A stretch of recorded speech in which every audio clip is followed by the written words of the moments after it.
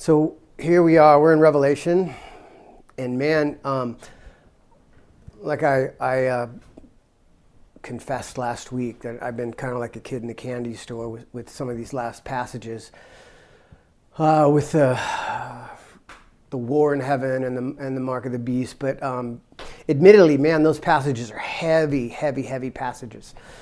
And so God in his wisdom and his grace, all throughout Revelation, when things get really heavy, he throws in these passages of light and air and beauty and peace,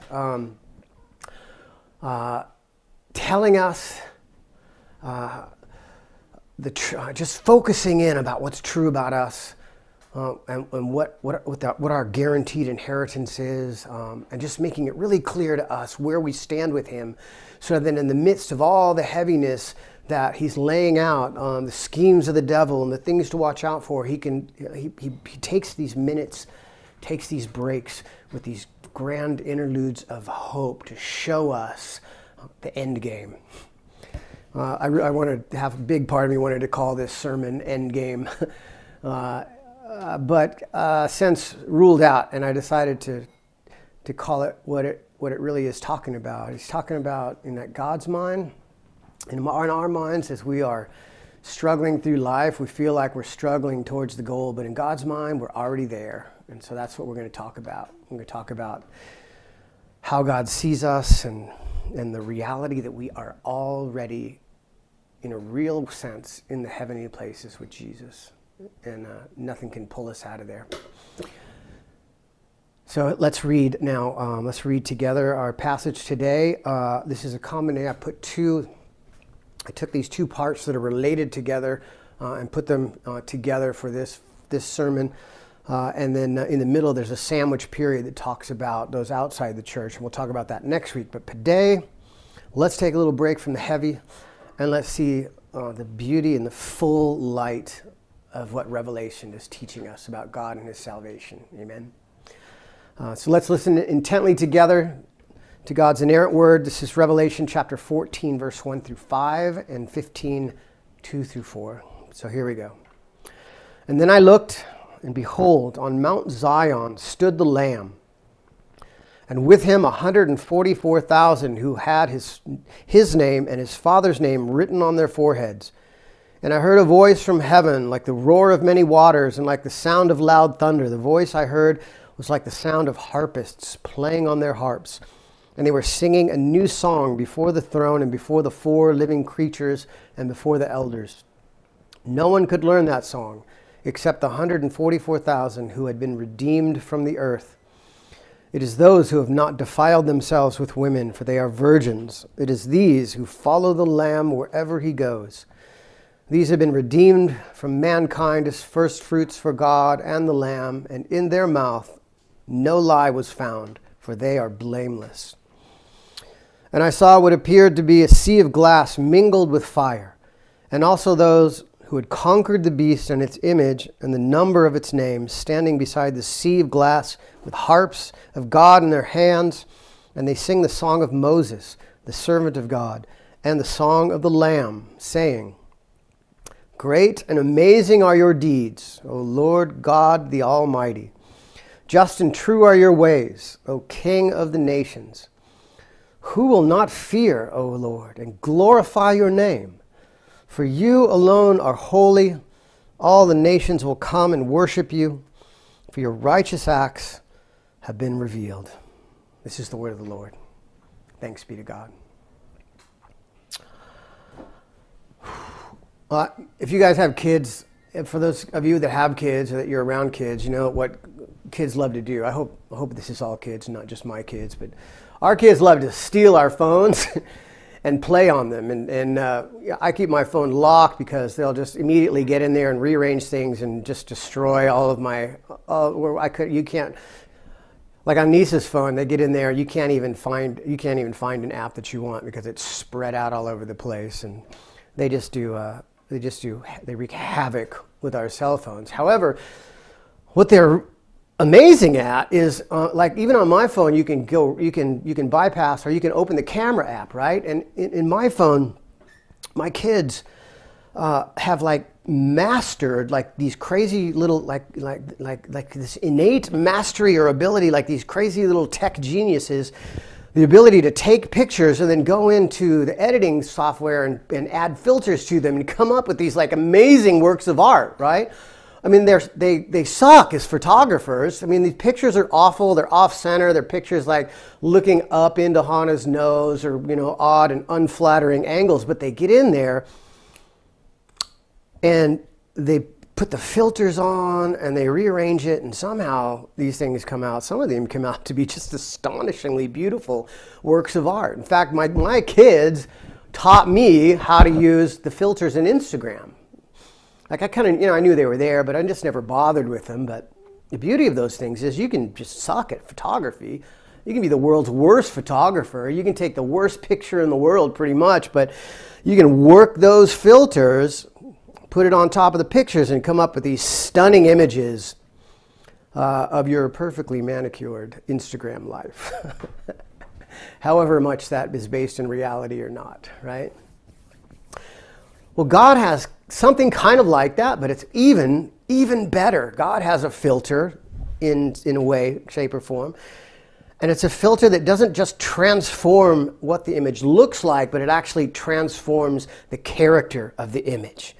And he can take any image, no matter how jacked up it is, and transform it into the image of his son, Jesus. It's like God has this special Instagram Jesus filter where he can take that and put it over on top of the worst, sketchiest, shakiest, most sinful person like me.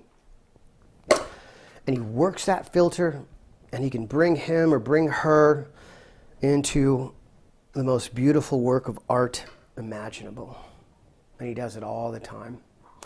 And that's pretty much what we're going to be talking about today. We're going to talk about this, how it is that God sees us as already perfected in glory through Jesus, so that we can trust him and lean into that reality. That's what we're going to talk about today. That God, and how it is that God sees us as already perfected in glory through Jesus. And so when we understand that, we can trust him and we can lean into that reality. So let's go through that one part at a time. First, how God sees us as already perfected in glory through Jesus.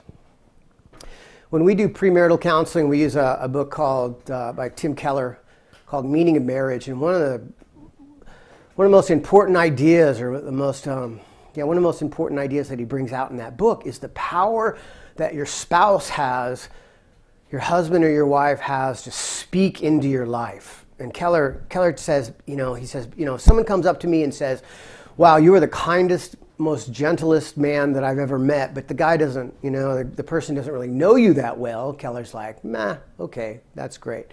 But if his wife Kathy says that to him, who knows all about him, then it's so significant, because Kathy knows him, and yet she still is saying this thing about him.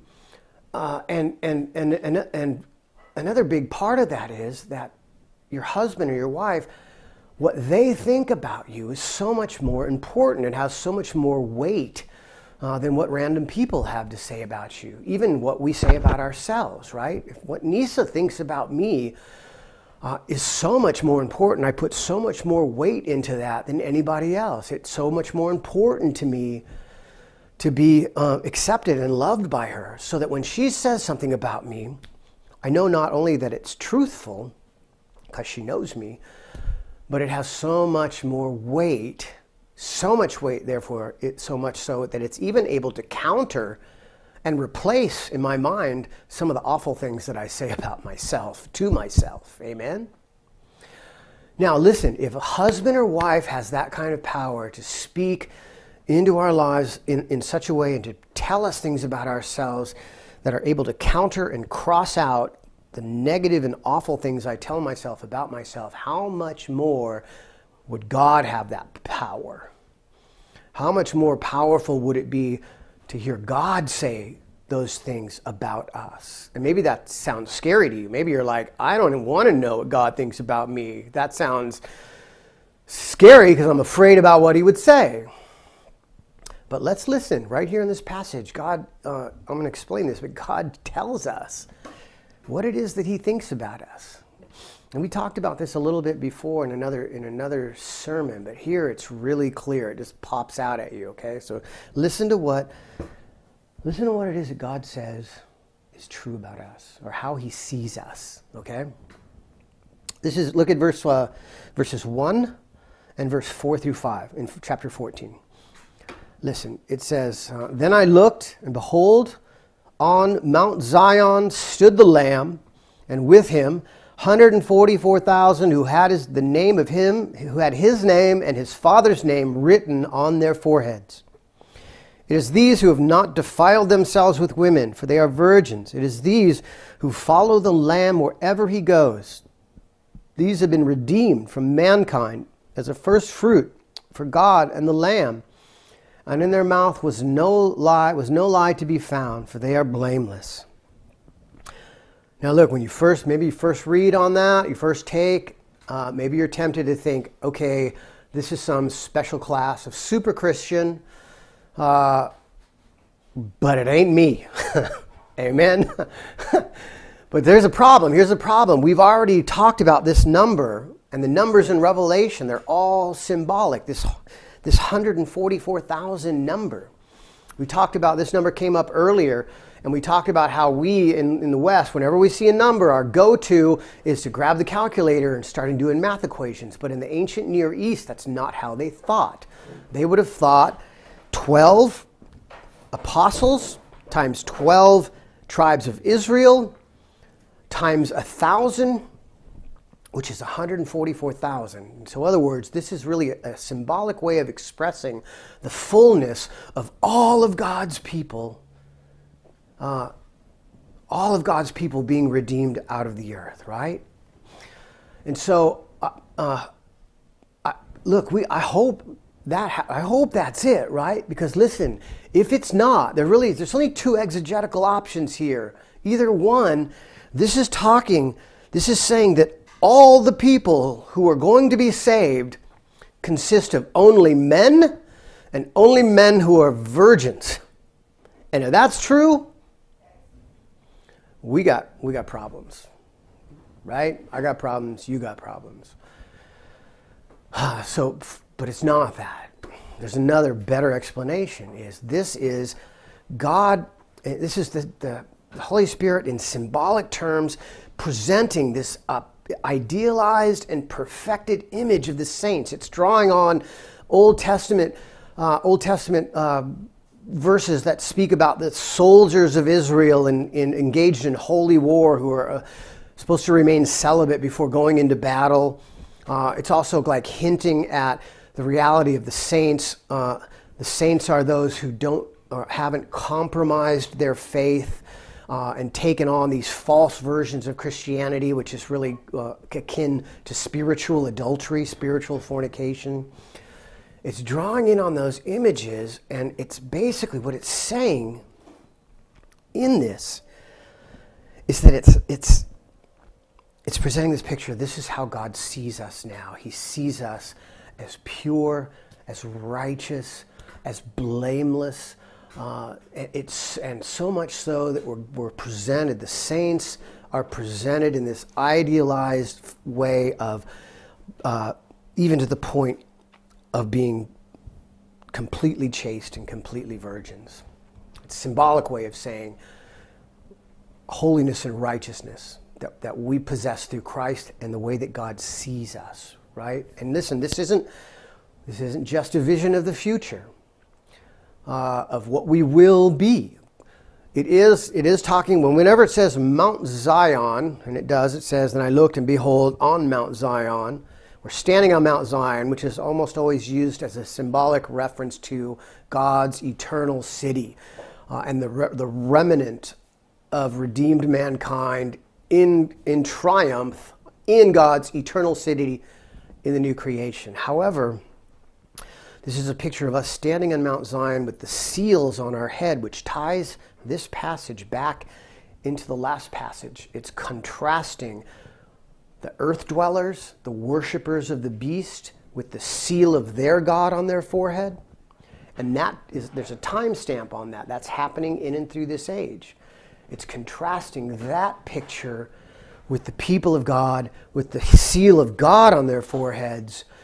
And so it's a picture not only of us in the future, but it's a picture of what our reality is now.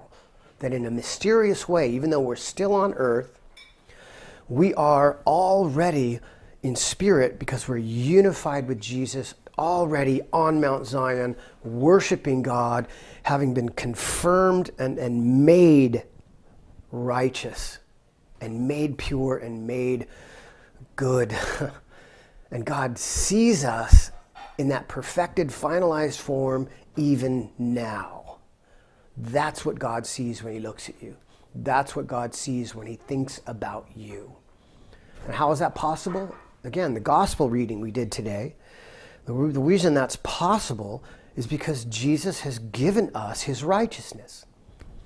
God doesn't see us anymore in our sin, in our frailty. He understands that frailty. In fact, God understands our sin and the struggle that we have with our sin better than we do, and sympathizes with that. And in love is disciplining us and growing us. But to be clothed with Christ, to have been given the righteousness of Jesus, means that everything that we are called to be, we already are in God's eyes. It's that Instagram Jesus filter that God sees us through that changes not just what we look like, but it changes who we are and projects onto us, and God sees us as we will be even now. Now, why is that important? Man, that's so important for a lot of reasons, but a big one is this. One of my struggles is that I have this sneaking suspicion that God is mad at me, that God is not happy with my performance, that I'm not living up to what I'm supposed to be living up to. And I know better. I've got the theology. I understand this stuff. I teach it, and yet even though I understand it and I teach it, I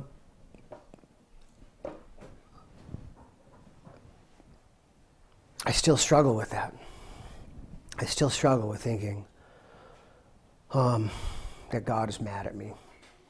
And I had a breakthrough. I had this breakthrough not too long ago, honestly, where I was able to bring that some of that head knowledge down into my heart, and it was coming through some of these longer meditations that I've been able to do during the lockdown, where I was thinking about our sin and how sin is the manifestation of the broken nature of our hearts and our being.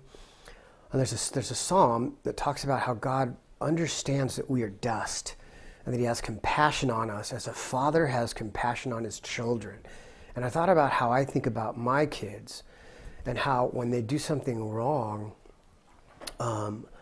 how it doesn't change how much I love them or how much I care for them, right? And it dawned on me that God is not my dad. He's not my earthly dad, even though I'm tempted to view him through that lens. And God is not mad at me because of my broken, sinful nature. What Jesus did for us on the cross forever took the wrath of God away from us.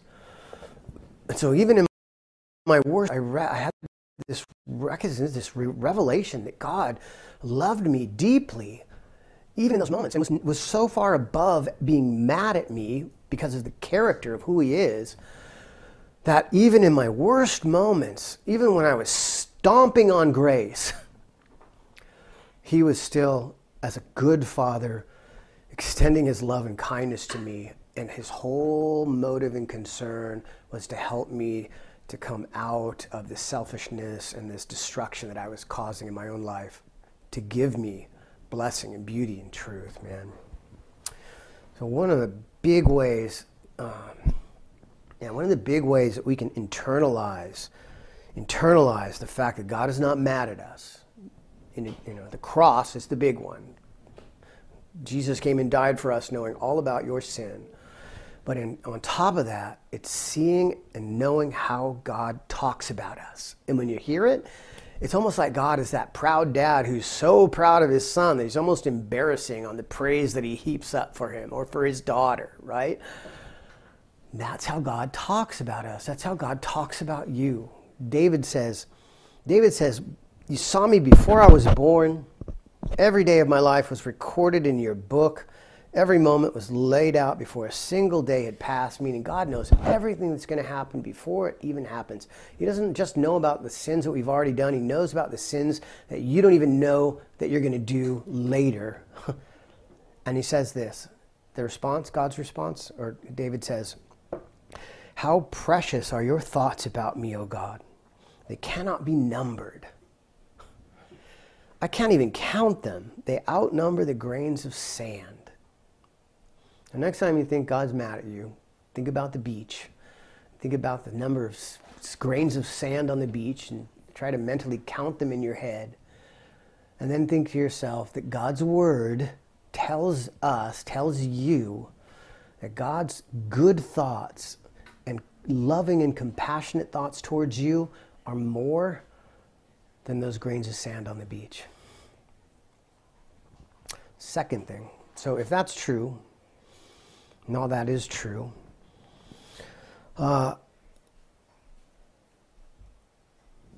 it means that it's a big first step in understanding that we can trust God. But there's something else in this passage that shows us and speaks to us about how we can trust God. And that is that he tells us in this passage that we are, in the future, our future selves, when we're with him in heaven, we're going to know a lot about what we don't know about now. See, one of the problems is when we're in the middle of struggle or stuff in life that's happening doesn't make any sense, and there's a lot about life now and what God's doing in life now that we just don't know, and that's because God can't tell us everything right now for a lot of reasons, right? Speaking of Endgame, in Endgame, Doctor Strange goes into a meditation and he's able to foresee 14 million possible outcomes of what the Endgame might be in the war against Thanos. And in that, he sees 14 million possible outcomes, and he sees one where the people of Earth win against Thanos and his army. And in the middle of it, at the end, Tony Stark goes up to Doctor Strange and he says, hey, you said that 1 out of 14 million we'd win, yeah? And he says, tell me this is it. Tell me this is the one that we win. And Doctor Strange looks at him and says, if I tell you what happens, it won't happen. And what does he mean? He's like, he had knowledge, but he couldn't share it with Tony. There was things that he just could not share with Tony in that moment. And the same is kind of true about God for a lot of reasons, for our frailty, the limitations of our human minds, our human experience, our existence, the sinful nature of our hearts. There are some things that God just can't tell us right now. But listen to the words of this song that we sing. It's us singing, by the way. I hope that's clear. But this is the song that we are singing at the end. This is on chapter 15, verses 3 and 4. This is what it says. Great and amazing are your deeds, O Lord God the Almighty. Just and true are your ways, O King of the nations. Who would not fear, O Lord, and glorify your name? For you alone are holy. All nations will come and worship you, for your righteous acts have been revealed. Now, that's saying a lot, right? On the one hand, this is big picture mystery that's being revealed, and the saints are just reveling. They're just marveling at the astonishing nature of God's plan of salvation, the big overarching meta-narrative, the pattern of it, the history, the story, and the revelation of the big meta-narrative of what God has done in and through his acts of salvation, his acts of redemption throughout history, and then its big culmination at the end of history, about how he's brought all the nations, his plan, his salvation is extended way outside of just Israel, and it's gone to all of the nations in the new covenant, and that Israel itself was like God especially in the Exodus event, where God rescued his people out of slavery from Egypt, brought them through the waters of death and into the promised land. That was God pre-enacting, not reenacting, but pre-enacting a greater Exodus that he was going to accomplish at the end of time, which he has through Jesus. Jesus has now rescued us as a greater Moses, rescued us from the slavery of sin and death, and he's brought us already through the waters of death. When he died, we died with him, and he is bringing us now into the promised land, and that reality is so real that in a real sense, we are already there. God already sees us as perfected, and we are already have been lifted up into the heavenly reality, and we are seated with Jesus in the heavenly realms.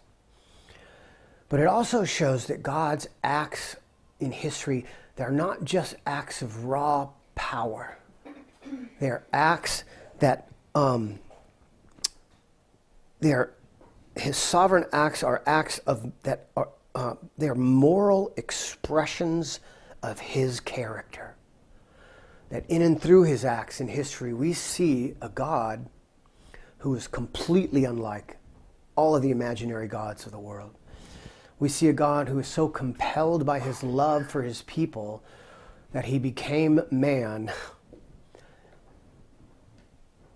descended into the mess, into chaos and death and the destruction that we have made of the earth, and lived among us, suffered with us, and fulfilled all of the requirements of moral justice of the universe that had to be fulfilled on our behalf, and then died for us. He's the God who dies for us. There's no other God like that. It's in every one of those acts. It's not just raw power, but expressions of the moral character of God, which is goodness and truth and beauty. But it's more than just that. It's not just the big meta-narrative picture. It's not just, wow, God was really righteous in all those big ticket events that happened in history.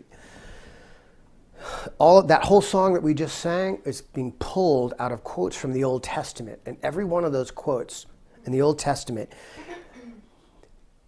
it includes the idea that all of God's works, everything that God does, all of God's acts.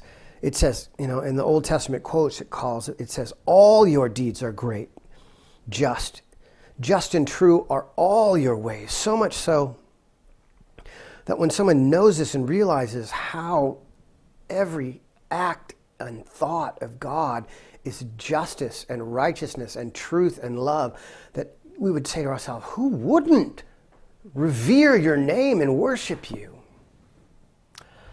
And so what is it ultimately that we're saying here in this song? God is like giving us this picture of us singing this song, revealing to us that at the end of it all, everything that makes absolutely no sense right now, God promises us it's all going to make perfect sense at the end. And he's calling us to trust in that. And not only that we'll see it and know it, but that we will marvel at just how perfect it all was. Man, every bad and awful day that you've ever had when you were either God didn't care or he wasn't there, we're going to see it for what it was, the perfection of justice and truth and love as a reflection of God's goodness and moral character towards us and into the world. Now, look, I get it. That's a hard song to sing right now. Amen? It's really hard. And, man, if I can be honest, if I were honest, hashtag if I were honest, I was not singing that song last week. Man, and most weeks I'm not singing that song. Most week my song is something like this. My song is something like, okay, intellectually I know, God, that all your ways are supposed to be just and true. But in reality, I am flying blind right now, God. And sometimes it seems like you could care less. Why is that? Because there's just a whole lot of stuff going on that we don't know, that we can't know. I mean, for real, it's just nobody is able, no human is able to at one time comprehend every cause and effect relationship that has occurred from eternity past to eternity future, and how all those things play out across the board of all of humanity. We just can't see that huge picture. We can't see it. All you can see is us and our lives. And the truth is, there's a lot of it that's super confusing to us, right? Well, what is God calling us to do here? How is this calling us? He's giving us this vision of us singing this song to say, hey, I want you to trust me. I promise you at the end, all this stuff that doesn't make sense, I promise you at the end, not only is it going to make sense, but you're going to be marveling at how crazy good it was, okay? But in the meantime, I need you to trust me, and I want you to trust me because I've proven myself to be good. I've proven myself to be trustworthy. And so you need to trust me in this. So how do we do that? How in the world are we able to trust God in the confusion and in the blindness of this current age? And the way we do that is by leaning into that reality that God reveals. We lean into the reality that God reveals, which is, this is the third final point, which is, it's really the essence of faith. Faith is trusting what God says to be true over and above how we feel at any given moment. And man, that's hard to do, right? I think one of the scariest jobs that I know of, when I think of scary jobs, is being an airline pilot, or even worse, a carrier fighter pilot. And the reason it's so scary is because when the weather goes out, planes still have to fly, and those guys have to fly by instruments, right? When they look out the canopy, or they look out the windshield, they don't see nothing. Not see it's fog, blurry.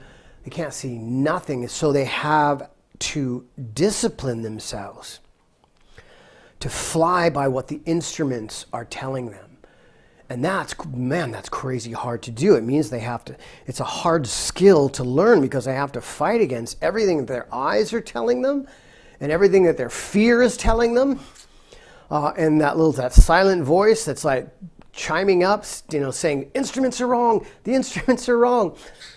And in reality, they never really, you never really know if those instruments are right until the wheels touch down and the tail hook catches the wire and you slow down. Until then, man, there's always that whisper in the back of your mind, I am about to fly into the side of a mountain.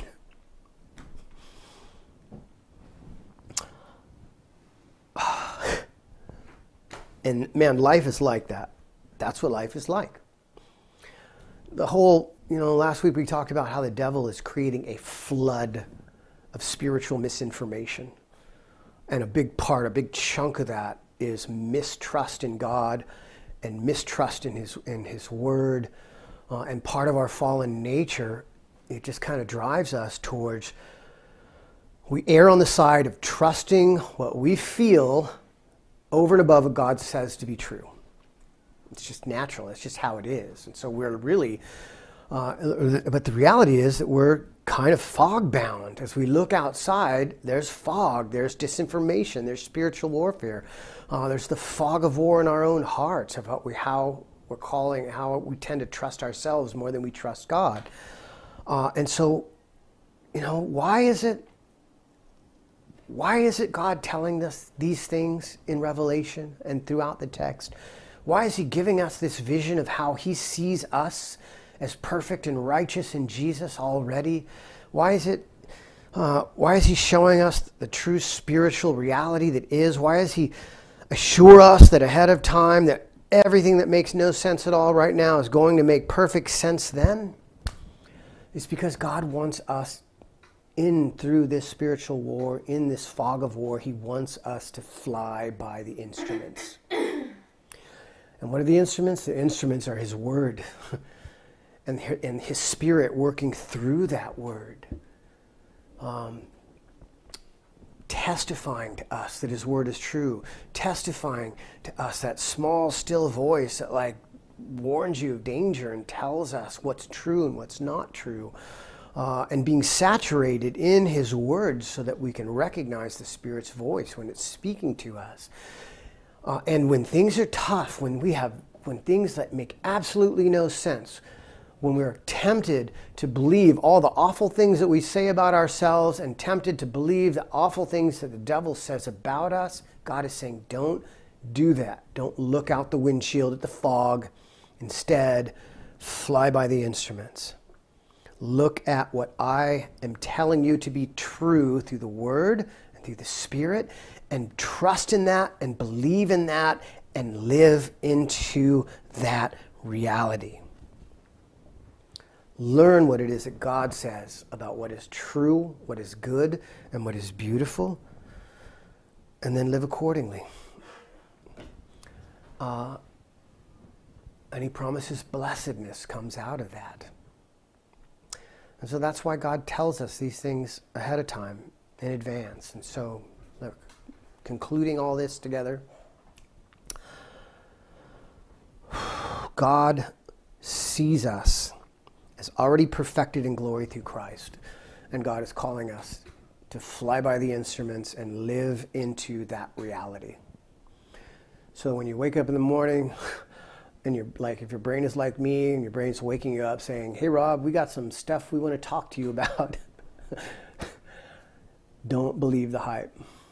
Praise God and trust what he says about you. It's more true than how you feel, and then live into that. Live into that reality. Live into that goodness. And God promises that everything will make perfect sense in the end so that we can live into that reality too. When you're in the midst of that confusion, you're like, this makes no sense. And you're convinced that God has forgotten about you, or that he is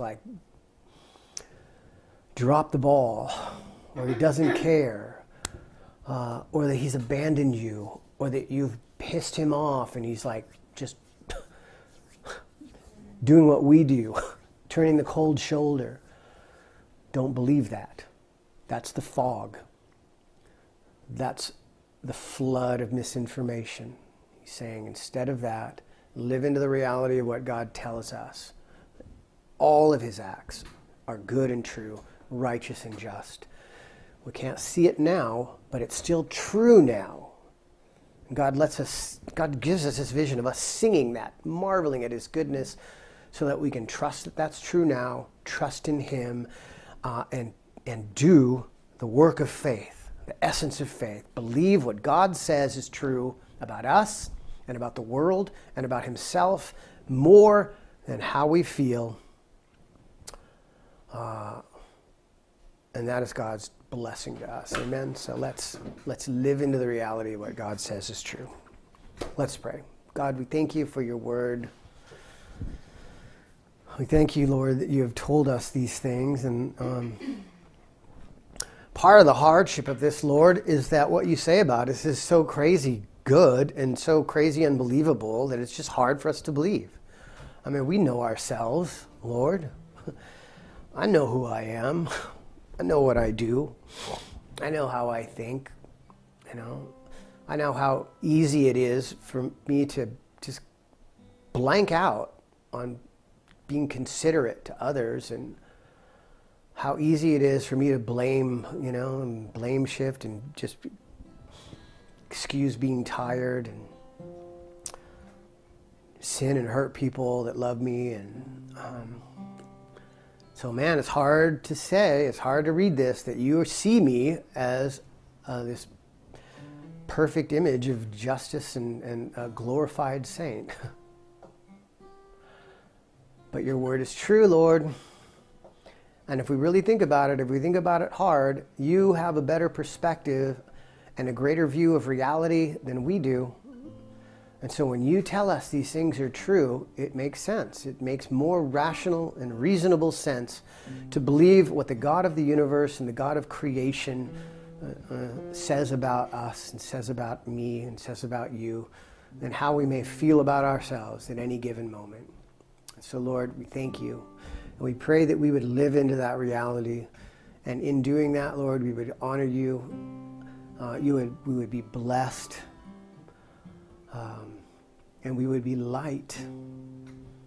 We would be children of light, bringing light to the world as you close out this age, Lord. So thank you. We love you and we praise you in Jesus' name, Lord. Let's worship. Let's worship. Let's sing about how great and how deep the Father's love is for us.